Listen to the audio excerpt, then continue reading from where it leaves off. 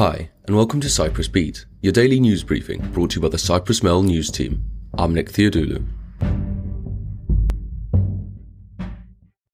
And first up, Cyprus-based indie gaming company Apella Games has won a major battle against tech giant Apple Inc., which tried to block the startup from registering its name and logo with the European Union Intellectual Property Office, claiming that the mark was visually, phonetically, and conceptually similar to Apple's. In its decision, the EU office rejected the American multinational's claims that the public could confuse the two marks.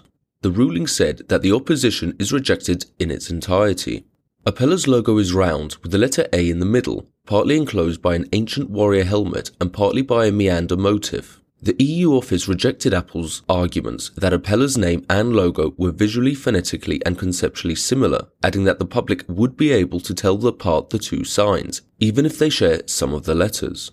And next, a decision to reduce the frequency blood tests can be carried out in the National Health Scheme, Gesy, on Tuesday caused outrage among patients. The health insurance organisation, HIO, which oversees Gesy, says it has told GPs a new policy will be in effect as of April.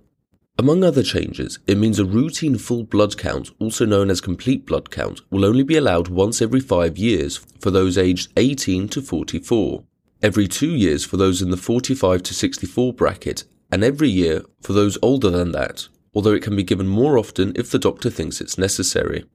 The move has angered patients, as many had been getting it once a year as a preventative measure often advised by their GP under the principle that prevention is the best cure.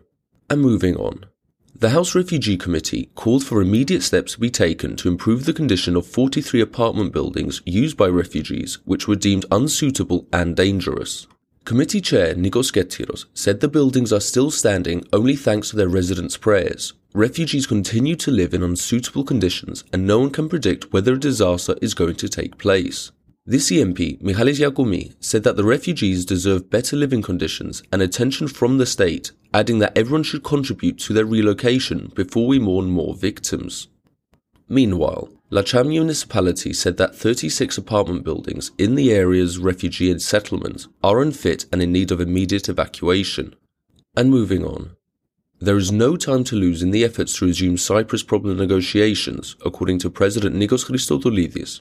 Speaking after his meeting in Greece with opposition Syriza leader Alexis Tsipras in Athens, the new president repeated that he is seeking engagement from the EU to resolve the Cyprus problem since the Union has all the incentives to ensure a solution beneficial for all parties concerned. He stressed that we have no time to lose in the effort to break the deadlock and resume talks, reiterating that reunification is a top priority. Elsewhere, the 31-year-old man suspected of murdering and sexually abusing his 28-year-old partner secured a court order for a second post-mortem on Tuesday, as he disagrees with the initial findings. His partner, Lesia Bikova, was found dead on Saturday near Pedradu Romiou. He maintains that she slipped and fell while attempting to take a selfie. However, the findings of a 6-hour-long post-mortem on Sunday indicated strangulation, after which he was arrested on suspicion of murder. And finally, former Transport Minister Yannis Garousos will be seeking a position among the top Gesy party ranks, he said on Tuesday.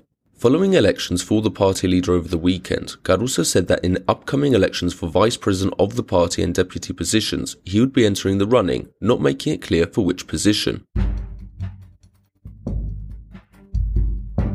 And that's all for today. But as always, for the latest news, commentary and analysis, check out www.cyprus-mail.com.